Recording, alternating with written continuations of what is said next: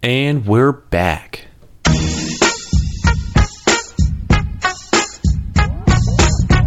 What's going on, everybody? Welcome back to Always Tribbin', the return. The month-long hiatus has ended.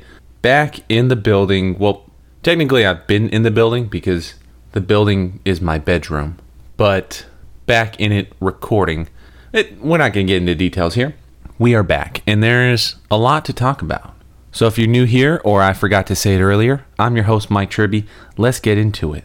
Now, it's been a while. I think really the last episode I did was even before the NFL season. I think right before it was about to start. It has been a minute. We've gone through an entire season. And typically, I like to do a fantasy recap. But I don't want to waste your time today. Because there is literally nothing worth talking about in my fantasy season one bit. It was terrible. It was the Steelers. I had the Pittsburgh Steelers and I had the same exact season. A long, seemingly never-ending losing streak. Loss after loss after loss, only to start winning at the end. To find our groove. To get so close to the playoffs. Only to not. And I don't know what sucks more.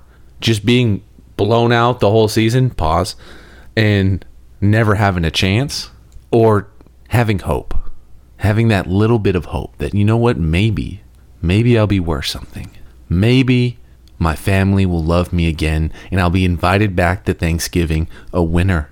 But instead, we're here. No Thanksgiving turkey and no championship. So shout out to my boy Frank Lamanna for taking my spot. Actually, he took my spot in the playoffs, that final spot, and then won the whole thing. If he wasn't a 49ers fan, I'd say he's a good guy. I'd say he's a great guy, fantastic. But then again, that whole 49ers thing is kind of going against him. And that was it. That was fantasy. Terrible year. I mean, the injuries all year long. I don't know if players look at who I've drafted and then they're like, you know what? I'm going to get hurt this season. This feels like a good time to tear my ACL because Mike Tribby drafted me. I don't think that that's what it is, because that would be very, self-centered and narcissistic of me. But maybe, just maybe, because this is getting out of hand. And we're all the way now to the Super Bowl with Kermit and the guy Hurts. I was going to think of a more clever nickname for him, but I really don't have one. The thing that just bugs me about Jalen Hurts is every time I hear an announcer say his name, Jalen Hurts, in my head, there's a little tiny voice that just goes, don't it? So the entire time I'm watching the Eagles play, every time I hear Hurts, my brain finishes the sentence, don't it? Hurts, don't it? Hurts, don't it? And I don't know why I do that. I don't know where it came from, and I don't know how to stop. And that's all I can see when I look at this Super Bowl is Kermit and the Hurts Donut guy. And I'm not excited about either one of them. I'm amazed at Patrick Mahomes' success. Fantastic. But sick of seeing it until he comes and plays in Arizona. Then let's keep running it, dude. Run it all day. But it's going to be interesting, man. Legacy going on. Two brothers, not black people. Two brothers going at it. Travis Kelce, Jason Kelce. Either way, their parents are turning up. It's like a win-win for them. And I feel like this is a good way to pick your favorite child, right? Whoever beats the other in the Super Bowl, that's got to be the favorite, I feel like. Just some thoughts.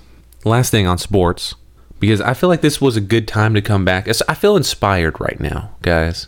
For my guy, my best friend, who doesn't know that we're friends, LeBron James, capturing the NBA scoring title last night, all-time scoring title, for a guy who's not known for scoring. Greatness. I'm tired of the slander. I am. I'm tired of MJ's greater. He's got all these rings. MJ was a terrible person. We all watched the documentary. He was an asshole to his teammates, a complete drama queen, and he never had a flu game. It wasn't the flu. We saw the evidence. His selfish ass ate an entire pizza by himself, got sick, and then played it off like, oh, I'm overcoming some great thing. No, you're overcoming greed and selfishness, you dick. I'm sorry, MJ, that was uncalled for. It was just in the flow, just in the flow of things. LeBron, as a human being, like, let's be honest here. Let's stop with all the hate. As a human being, someone who has donated millions into charity, he has opened a school. Who the hell does it? Does Oprah even do that? I don't know. It'd be pretty cool if she did. But for this context, since I don't know, we're going to say no. Because Oprah almost as selfish as MJ. Just a little bit better. I mean, he's done nothing but be a good family man, raise his family right. What are we hating on? Because he's confident? Because he believes in himself? And why, right? Like, why does he believe in himself? Does he not deserve to? The evidence is out there. He's not saying, oh, I'm great because he feels like he's great. No, he's looking at the facts, people. Look at the facts. LeBron, give the man his flowers. Let him have it. He deserves it. He's my best friend. And one day he'll know that. But that's half of my life right there. I feel like so much of my life is so much around sports. I need to watch news or something.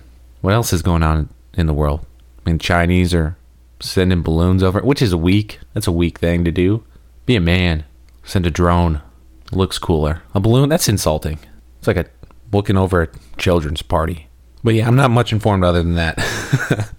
What I really want to talk about, though, especially being gone for all these months, my life has been hectic.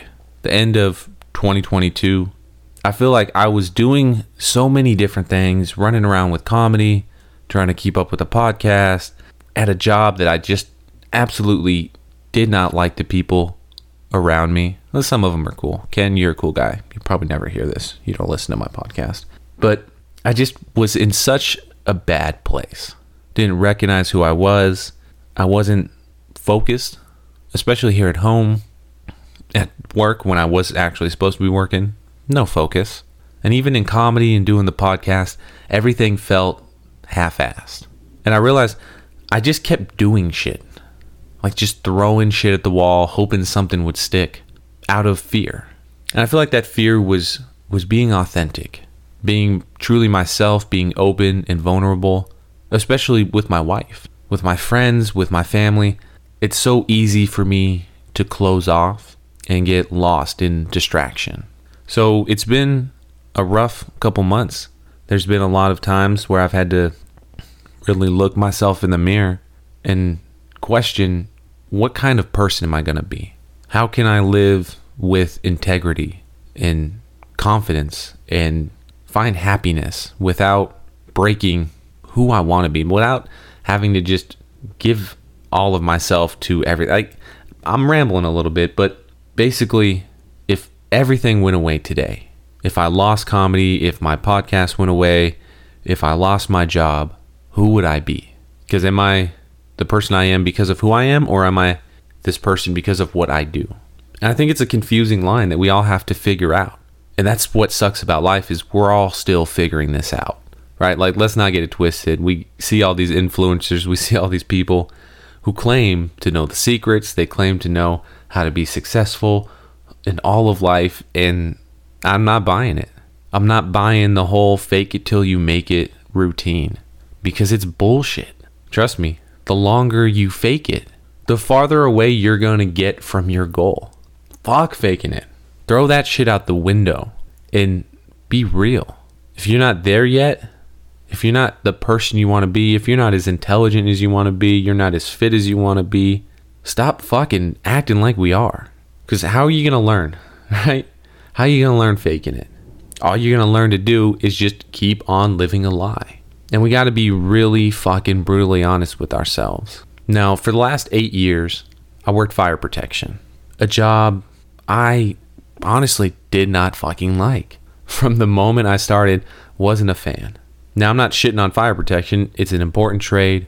Fire systems save lives. But when you start working in commercial and money becomes the center of everything, it becomes less about the service you provide and more just about the money.